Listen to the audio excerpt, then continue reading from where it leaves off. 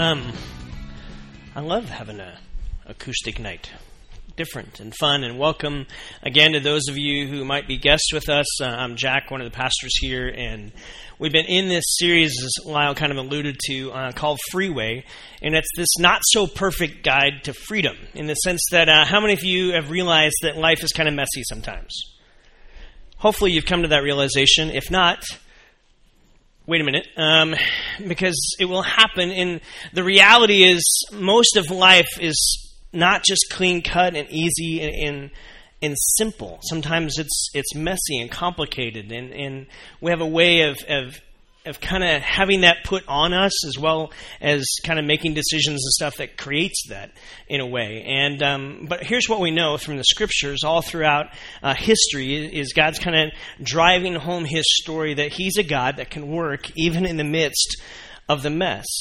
And then so that we can experience a not-so-perfect guide to freedom, because there is no perfect guide to freedom except looking at this life of Jesus and the life that He calls us to have with our Heavenly Father. And so we've been kind of been in this series looking at some simple steps that we could take to say, how do we kind of minimize fear and the things that hold us back in life, and how do we maximize this freedom that we've been given in Christ? Now, I know you may be here, and maybe you're kind of coming back to church, and this whole idea of relationship with Jesus is like you hear about it, and you go, that's a nice thing, that's good for people that want that, and that's cool.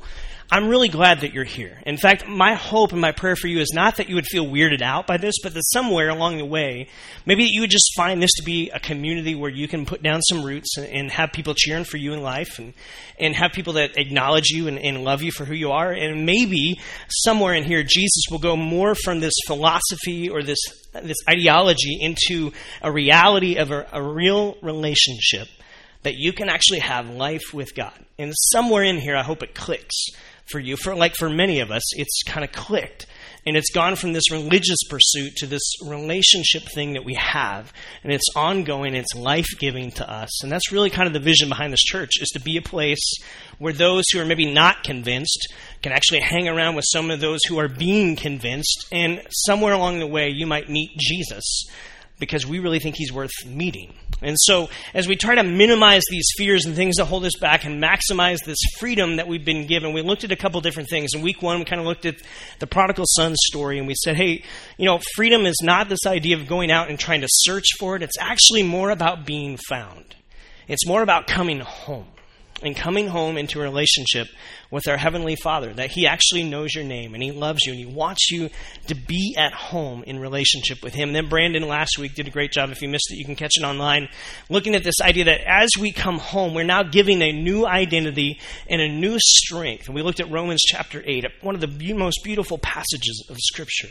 And you can look at that too, and how do we live, and how do we actually harness that and take that on to be us? In fact, I want to pick up on that next week and talk about this idea of how we get labels and how we put labels on people. And what does the Bible actually say about how do you live out this identity we have in Jesus? But tonight I want to look about direction, because freedom has a direction, friends. And the direction of freedom is it moves forward. I don't know about you, but I've had moments in my life where maybe in the midst of the mess of life, I've made my own mistakes. I've faced my own setbacks. I created my own mess, so to speak. And I don't know if you've ever sensed this in your life, but maybe in that moment, there's a part of you that goes, is this worth it? I mean, let's just face it. And we kind of turn inward, and we look, and we almost begin to look at ourselves, and it's almost this self-pity that we begin to feel like, I'm just not going to get it. As much as I try, I'm never going to live. Because here's what we know. When you become a follower of Jesus, I'm speaking to those of you who are maybe following Jesus. Others of you, you keep investigating Him. But for those of you who are following Jesus, maybe you comes to a point where you realize, okay, this Jesus life is awesome. And it's super cool because I get to live life with God through Jesus. And then you start actually looking at Jesus' life. And then you kind of look at your life and you go, I am so far from that. Anyone ever felt that way before? Because sometimes we get into this comparison of going, I'm never going to get to where I want to be. And so sometimes we get this defeated feeling, this sense of, is it worth it to even go? And sometimes you can even become stuck spiritually in your spiritual journey. And I don't know if you've ever logged time there. You will. That's part of the normal process, I think, because this idea of living life with God is always about transformation. It's this process of transformation. And often we get stuck in moments when we start making it about condemnation, about I'm not good enough, or I'm not going to be able to, or these things I want to change in my life, I just can't seem to get around them. And they keep rearing their ugly head. And no matter how much willpower I put into it, no matter how much effort I put, or how much shame I begin to try to carry around, and sometimes I try to tackle and wrestle it to the ground myself. And sometimes we can become stuck. We can get sidelined, so to speak, in our spiritual journey. And tonight, if you've ever felt that way, tonight I want us to examine a practice that we see throughout Scriptures that I think will help you and helps me as I get to those moments where I feel stuck, moments maybe that I've created. And in those moments, you have a choice.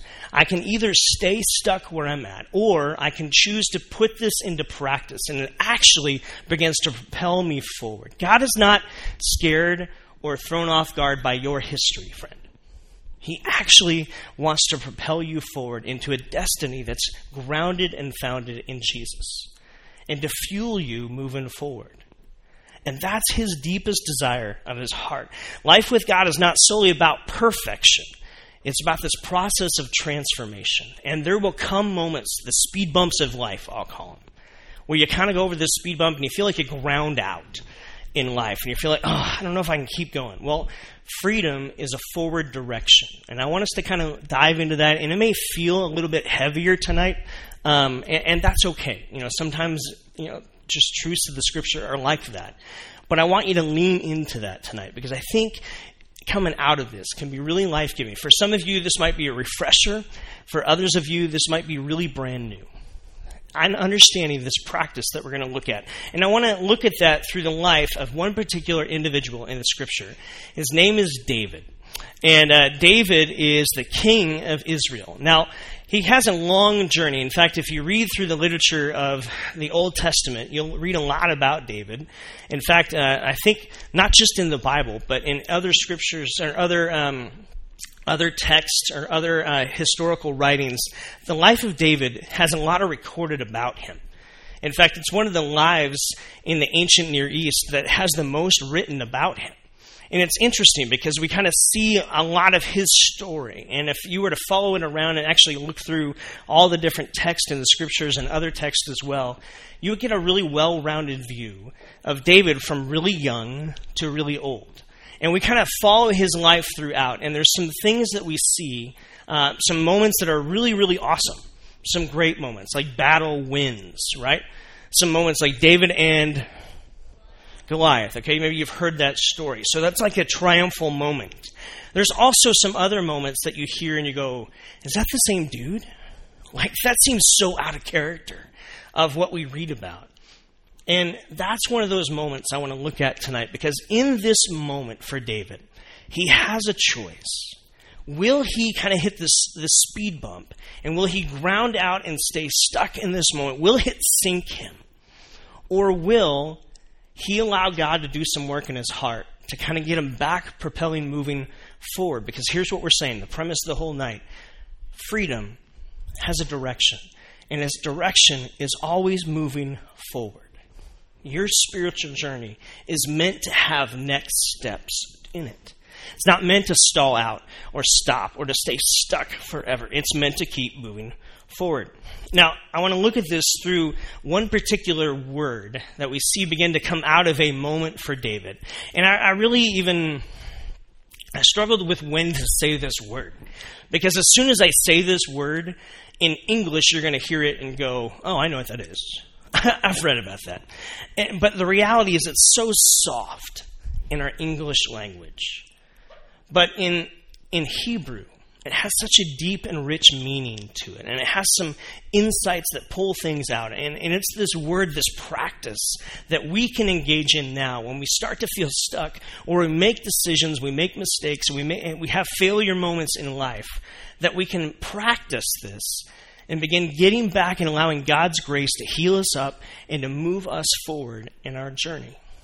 This word, in a lot of ways, has so much connotation to it in our day and age. And we see people get up and do press conferences and try to live this word out. And for a lot of it, we watch on TV and go, that's so fake, right?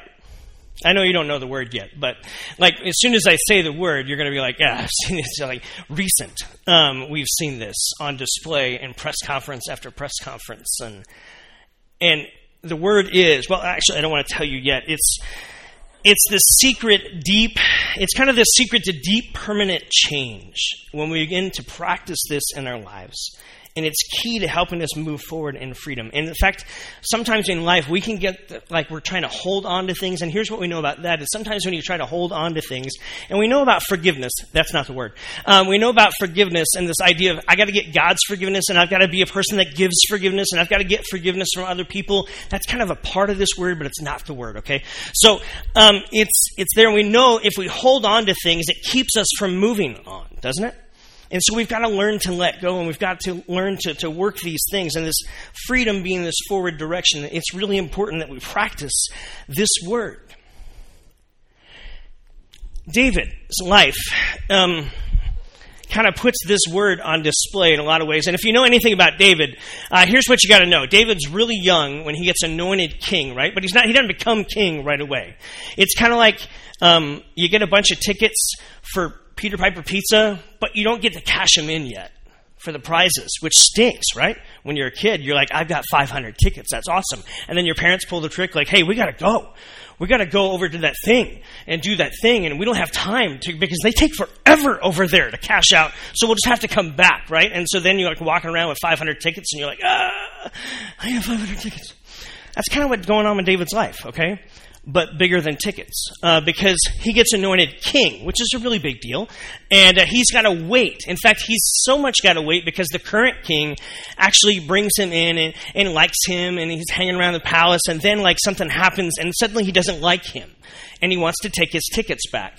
And so David actually has to go on a run for his life with his 500 tickets, and he's fleeing for his life while Saul is chasing him, trying to take his tickets, and by take his tickets, I mean kill him. So there you go. So it's rough. It's not easy. And so he's hiding out, and David's on the run, and he collects these guys, these what we call mighty men. You'll read about them in the scriptures. And these mighty men are kind of like if you were to take a UFC fighter and a special ops troop, put them together, mighty men. Okay, so that's what David collects. He collects these kind of guys who are probably shady in some ways. They've probably been kicked out of their country, and he's got them and their loyalty, right? And so he actually has this little army that's protecting him from Saul trying to take his tickets, which means kill him. And so that's what's going on in his life. And all throughout this whole, there's years of this. Like, you don't get to cash your tickets for over a decade. Maybe longer. That's a long time to wait to cash in tickets, isn't it? I think that's a long time to wait to cash in tickets. Maybe you're not like that, and shame on you. That's a long time to wait. And so, that's a long time to wait. And he's going through this whole thing, and eventually David becomes king. And in 2 Samuel chapter 11, I'm going to tell you the story of this part, and then I want to look at chapter 12. In 2 Samuel chapter 11, David's been king for a while. He cashed in his ticket. Saul is gone. He's got the kingdom. And the kingdom's experienced this amazing peace. And it's this amazing growth and exponential growth and stability. And it talks about in the spring when kings would go off to war. And here's what we know is David is a king, and he didn't go off to war. In fact, he sent his mighty men, the people that have lived life with him for a long time, been through a lot with David. And he sends them off to war. And David's bored one evening. And so he can't sleep, and he's out, and he sees this woman bathing. And that's a separate issue and all that kind of stuff. And we don't know all the logistics of culture and all that stuff. But there's something going on with her as well. And there's definitely something going on with David in this moment. And he's like, whoa, woman. And he sends for her to come, and they, play Scrabble. That's code. He sends her home after Scrabble, and all of a sudden she won the game. and she notifies him that, hey, I won the game and we're pregnant. And if you have questions, talk to your parents. So just don't talk to me. So Scrabble game's over. They discover that they're pregnant, and David realizes, hey, wow, this is Bathsheba, and that's actually the wife of Uriah the Hittite, who's one of the mighty men who I've lived life with for a long time. And so he sends for Uriah to come back from war, because really, in essence, that's where David should have been, but David wasn't there. And so he sends for Uriah to come back, and he kind of gets right by, and he kind of puts this charade of like, hey, I just want to get a report on how it's going at the war. Uriah comes back, and he's like, it's great. They have tea. He's like, awesome. I think he kind of, tries to, liquor him up a little bit and says, hey, why don't you go home to your wife and you guys play Scrabble and hang out, and then you can go back to the war like tomorrow, and that would be fine. And I'm the king, and so that's good, and you do that. Well, Uriah, being a good guy, says, look, I got guys at war out here, so he actually hangs out with the servants' quarters and doesn't go in to his own house. And so now David's got a conundrum here.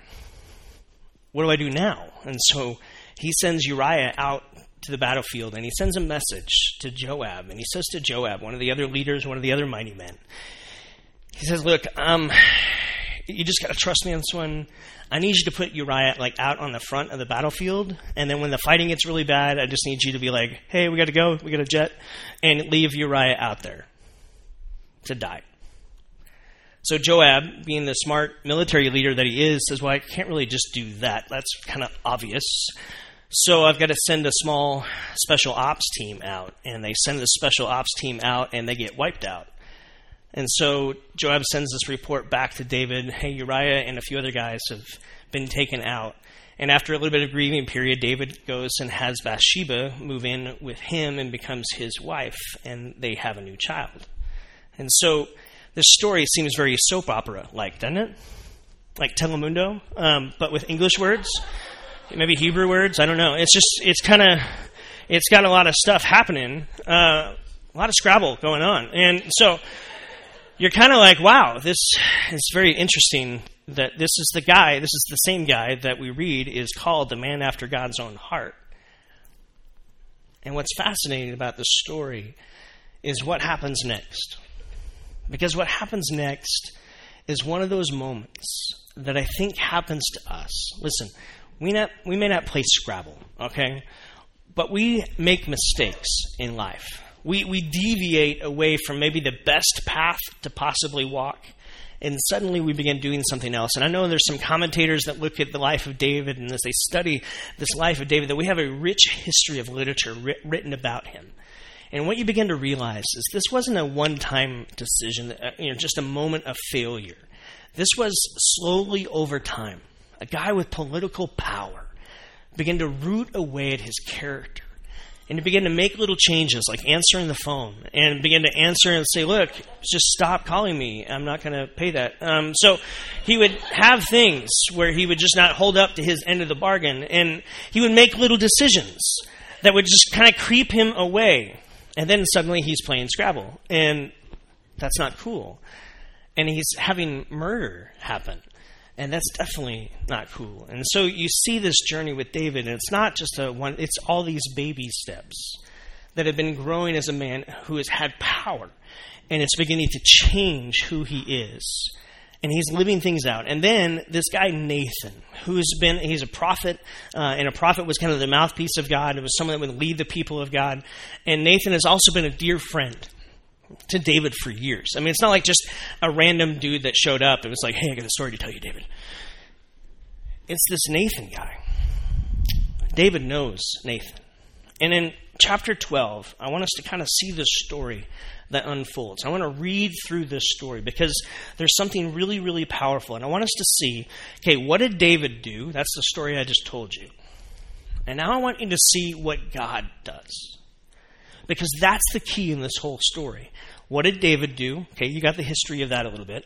Now, what does God do in the midst of this? What happens here? Verse 1, this is what it says. I'll just read the whole way through it here. The Lord sent Nathan to David. when he came to him, he said, listen, he tells him this story, which is an interesting story. He says, there were 2 men in a certain town, one rich and the other poor. The rich man had a very large number of sheep and cattle. He had all these livestock at his disposal. But the poor man had nothing except one little ewe lamb, like one baby lamb. Okay, this is where you'd all go, oh. Okay, baby lamb. Okay, that he had bought. Like, this wasn't something that was just like part of a heritage past. Like, he had effort, investment in this thing. He raised it, and he grew it up with him and his children. And it shared his food and drank from his cup and even slept in his arms. And that's weird, okay? But, like, you can see the tenderness side of this, because sheep stink. Let's just be honest, if you've ever been around sheep. But, like, he's, like, babied this baby lamb, okay? This is, like, really dear to him. He's even slept in his arms. He was like a daughter to him. Oh. Okay, we feel bad for the poor guy. Okay, now a traveler came to the rich man. So a guy comes in to travel. He's got this. He's just passing through, but he's hanging out at the rich dude's house. But the rich man refrained from taking one of his own sheep or cattle to prepare a meal for that traveler who had come to him. Instead, he took the one ewe lamb, the little baby lamb. What? This is where you say, what? Okay. He took the baby lamb that belonged to the poor guy. And he cut him up and prepared him as a meal for this traveler that had come. Well, at this point in the story, this is what we see David. David burned with anger against this man. He said to Nathan, as surely as the Lord lives, this man should die. How dare he steal this daughter lamb from this poor guy? He's got so much to choose from, right? He must pay for this lamb 4 times over because he did such a thing and he had no pity. Unbelievable what this guy did. And David's getting ticked. And then Nathan, in probably the shortest application of a sermon ever, looks at David and says, you are the man. And in that moment, something happened. Now, what could have happened in that moment? What could have happened in that moment is David, as king, with ultimate power and ultimate rule, could have said to Nathan, how dare you accuse me of something? And hasn't beheaded. David could have hid in that moment, right? Oh, Nathan, you jerk. Hey guys, would you escort Nathan out, please? I don't want to see him ever again. And so, like big UFC guys escort him out, and then he just kind of hides, right? But in that moment, what you read next in the story is what matters. David, Nathan says, you are that man. Whoa. And in that moment, Siri tells him that, David, you are the man. And he responds and says, for those of you watching online, there's noises going on, and so I'm responding to that. Okay. So, and welcome, by the way. So in that moment, you are the man. David responds, and he says, you're right. You're right, Nathan. I've blown it. I'm like, I didn't even know my life was off track. Like, I kind of had an inkling. Here's what you see, is David's conscience is beginning to wake up. That's why he's burning with anger to the story. How dare there would be injustice in my kingdom and in my rule? How dare that would happen? That's not what I want it to be. His conscience is beginning to wake up to the reality of the mess he's in, and that he's been trying to hide, and he's been trying to solve, and he's been trying to push aside. And in that moment, God's conviction comes to his life, and he responds with, you are right. You're right. Where in the world did I go? How in the world did I get here? And here's what we know to be true in this story. Nathan has spoken life into David in positive ways all throughout his life and his friendship with him. And in this moment, Nathan is speaking challenge into David's life. And David is beginning to wake up to that, to respond. Here's what I wrote. God has sent Nathan not to do condemning to David, but to do some converting within David. This is about converting some work within his character, within his soul. God did not send a sword to smite David, but a scalpel to begin to cut out the sin tumor that's within him and growing and gaining root strength within his heart. And so God, when he sees things in our lives, he may point some things out. See, the point of accepting Jesus as your Lord and Savior is to get grace. You never need any bit more. You have all the grace you need. It is the fuel that you will live your life with. We need to live on that fuel. And what we need throughout moments is what the Bible talks about. Here's a big $10 seminary word. It's called sanctification. And all that means is this idea that I go. Remember how we talked earlier? When you look at your life and you look at the life of Jesus and you go, I'm so far from that. And you go, how can I ever get? Well, that's God's job. And through the Holy Spirit, oftentimes he's going to be chipping away at some of the character traits and some of the natural tendencies within you to go, look, you are more now. God has rescued you and redeemed you to be more. And so let's work on some of these things. And that's exactly what's happening in David's life. And he could have ignored it. He could have hid from it. But instead he owned it. And in that moment, he practices the word. Are you ready? Repentance. That's the word. And all throughout the Bible, this notion of repentance is more than just saying, I'm sorry. It's more than that. It's coming to an awareness of something within you that you acknowledge with God is not the best for you. And maybe it didn't seem like an issue for a long time, but maybe God's at work in your heart and he's beginning to shine a light on that and he's saying, look, this is an issue. This is not the best I have for you. I have something better, but you've got to let go of this in order to grow and gain and grab hold of what I have for you that's better. And so there's a lot of work that goes into this, and sometimes it's really easy, and sometimes it's really hard. I love what Timothy Keller writes about repentance. He says this: repentance is killing the habits of your heart that are killing you without killing yourself. It's killing those habits of your heart, of those heartaches, those hang-ups within your heart, within your life that are holding you back and sometimes keeping you stuck where you are in this life with God. Because a lot of times we seem to get stuck. I'm speaking to myself too. That we get stuck on this plateau and God wants to take us to something more and something better, and yet we hold on to this thing. And we go, God, I don't know if I can let go of that. And he's saying, look, I want you to move forward, but to move forward, to grab hold of something better, you've actually got to let go of this. And you got to trust me that this is better. You got to trust me.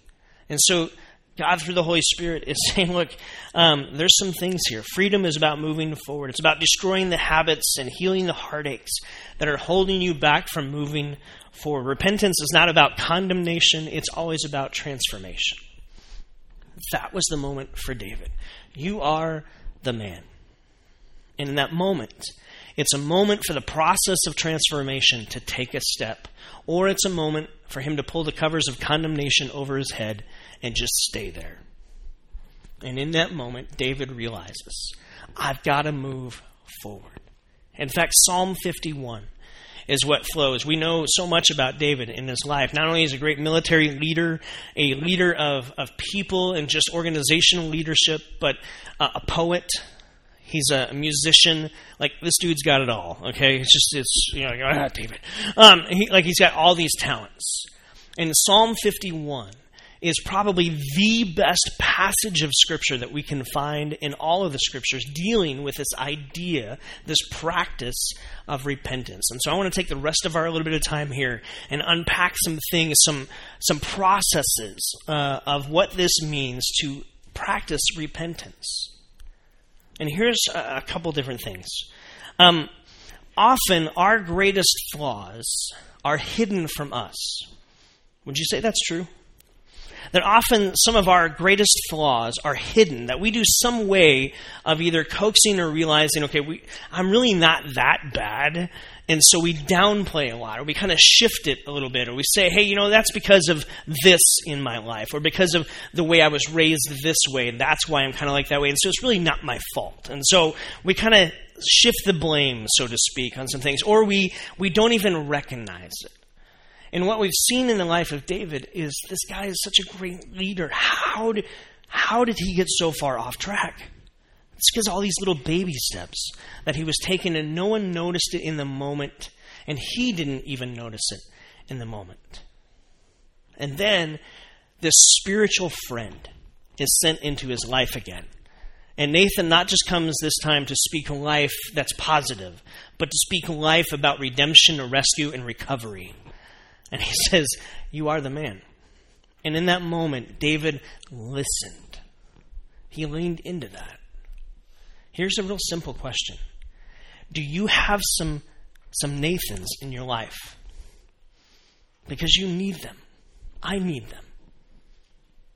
Friend, we all agree life is not perfect. We all agree that there's a lot of things at play and pulling for our attention and pulling for us to choose a different path than God's best. That is the reality of the life in which we live. In a broken world and in a world that pushes so many other priorities. That's the lot we all have to face. And what we need is some spiritual deep friendships that can not only push you in good directions and celebrate with you, that can also come alongside and challenge you at times. And that was Nathan to David. And David responded to that and said, yes, we talk a lot about around here, this connected life is far greater than the surrounded life. We talk about e-groups and getting connected and living connected lives more so than just, okay, I come and I'm surrounded by a bunch of people. Because you can live your whole life surrounded by a bunch of people. And you could be less lonely, but you're really just surrounded by a bunch of people. And you don't have people, you don't open up your life to let people speak into you. Positive encouragement, celebrating with you, but also mourning with you when you need it, and then also challenging you at times where you need it. This is what Proverbs 27 says this, the wounds from a friend can be trusted, but an enemy multiplies kisses. There's a lot of people that have a lot of sweet talk, but even the wounds of a friend are trusted. They're meaningful, they're significant. And so do you have some Nathans in your life? Who could they be? Who can you be a Nathan to? What would it look like to begin to live out those kind of relationships? So in Psalm 51, David writes coming out of this experience. And there's a whole lot more to this story that you can read later. But in Psalm 51, we're kind of given some clues to this idea of repentance. I want to look at 3 different parts of repentance. And because I think you need all 3. Otherwise, it's just this notion of something less than what the Bible has to say about repentance. And then we'll move on with worship here. So in Psalm 51, here's what it says. Have mercy on me, O God. So David's recording this. I don't know when he wrote these, after these words, or what's happening. But in coming out of this experience, he's writing these words. The whole chapter is about this. Have mercy on me, O God, according to your unfailing love, according to your great compassion. Blot out my transgressions. Wash away my iniquity. Cleanse me from my sin. For I know my transgressions are before you. Against you and you only I have sinned and done what is evil in your sight. You are right when you judge, God. And in this moment, we see 3 different things. David's leaning into God's character, who he really is, what he's really like. He's not a mean ogre in the sky. He's not a policeman in the sky trying to catch you. He is a deeply loving, compassionate Father who wants the best for you. And he made a way for you to have life with him by sending his Son. He has deep, deep love. He also has holiness to him, in a sense that we are not like him. We are not buddy-buddy, but through Jesus we can be a friend of God. That's why Jesus matters so much, because he's the only way that makes that possible, because God is so far beyond us. And so David's leaning into the character of who God is. And in that he's saying, against you and you only. In Hebrew, when you say a word twice, remember when Jesus, from a Hebrew tradition, remember? Jesus says to Martha, Martha, Martha. When you say a word twice, there's deeper meaning to that. We miss that a little bit in our English language, but there's something that's boiling up that's deeply rooted. Against you and you only have I sinned. God, I'm owning the reality. I'm choosing with my will, my mind, and my heart. Here's the three parts. Your will.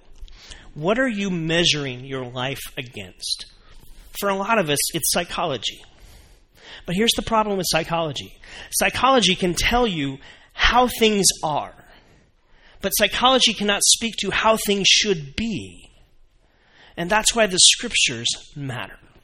The scriptures come along and speak to how things should be. The God who created everything speaks into how things should be, the best possible way to live life.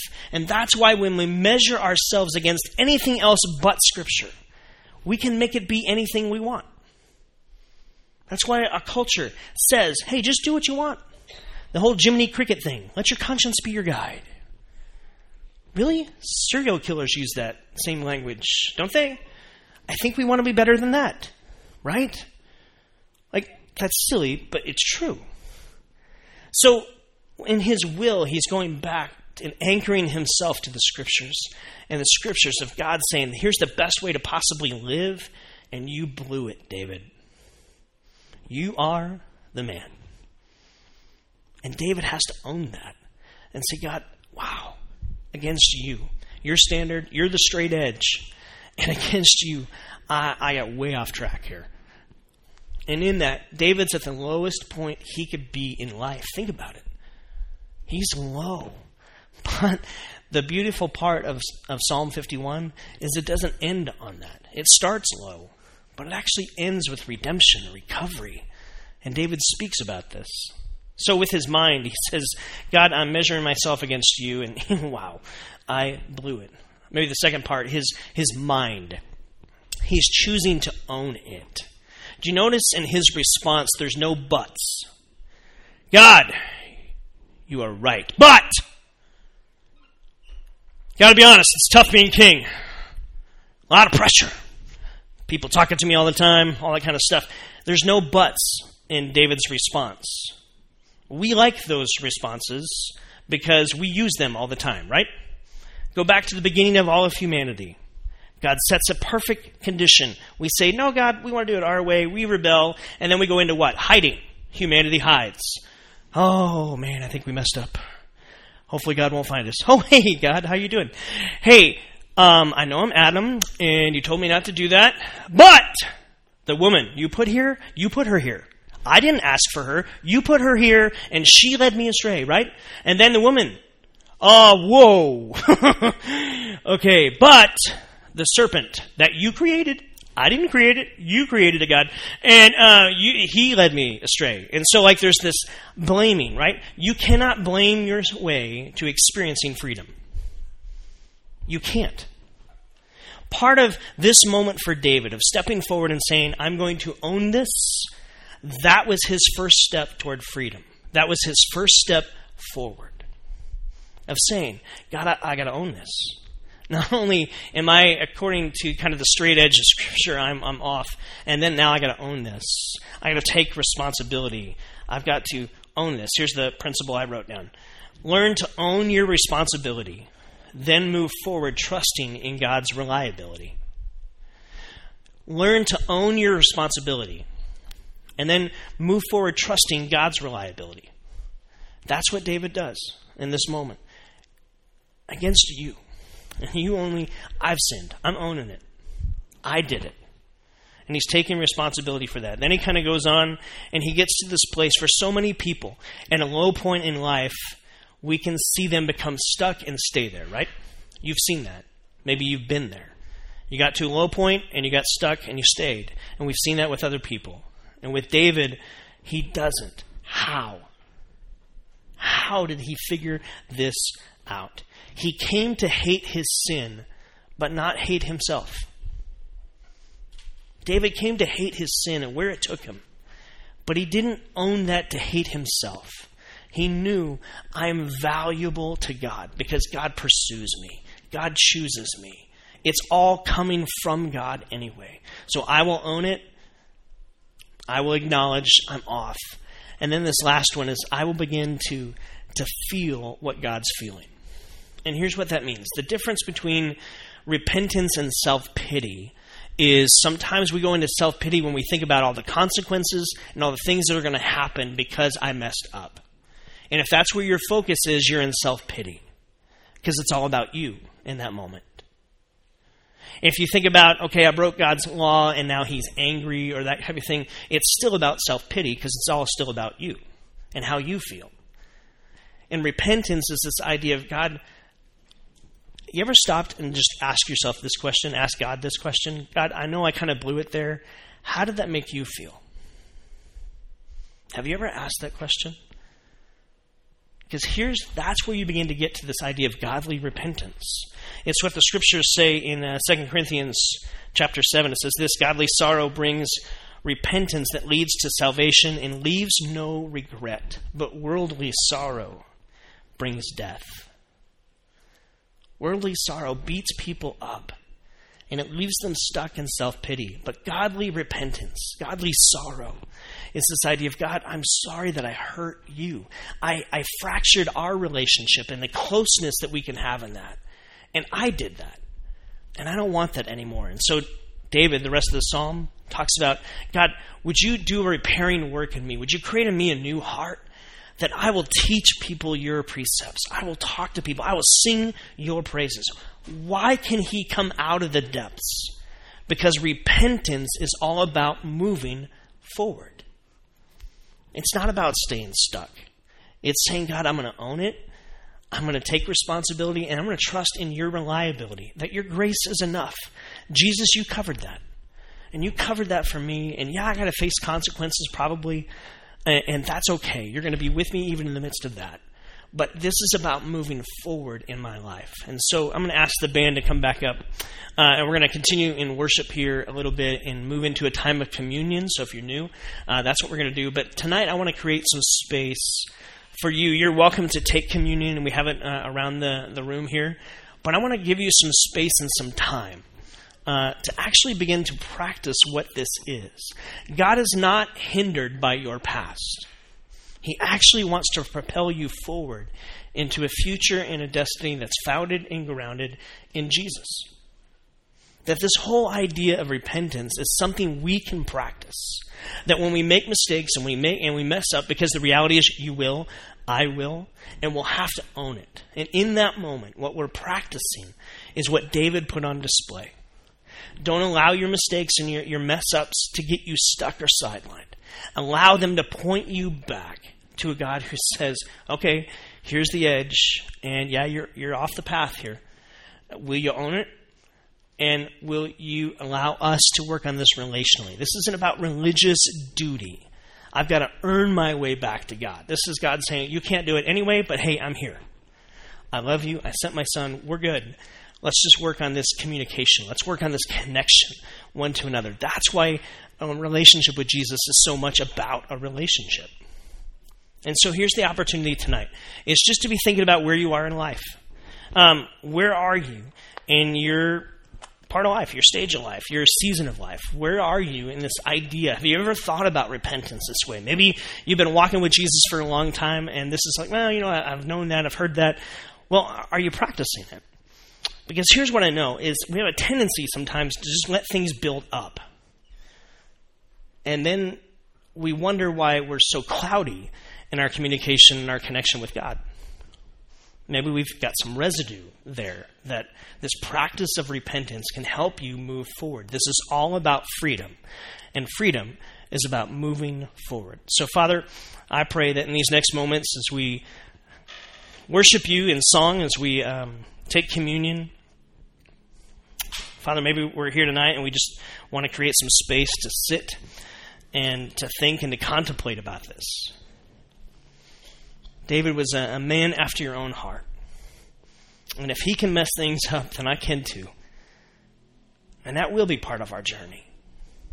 But Father, we want to be quick to respond. Quick to acknowledge. Quick to say, God, would you help me here? Not quick to hide or quick to blame, quick to run, but to own it. So, Father, would you help us be a people, individually and as a church, that responds to you, that this whole idea of repentance, you'd make that part of our journey that leads us into taking our next steps with you, growing in intimacy in our relationship and our connection with you, Jesus. We thank you that you made it possible for us to even lean into repentance. Because, Jesus, you're the one that took all the wrath of God that was deserving to us. You took it upon yourself. You paid the price. You paved the way. And we remember that tonight. Father, would you do a healing work within some of our hearts tonight? And as we worship you, would you allow your story of redemption, recovery to reignite within our hearts and our lives? We pray that in Jesus' name.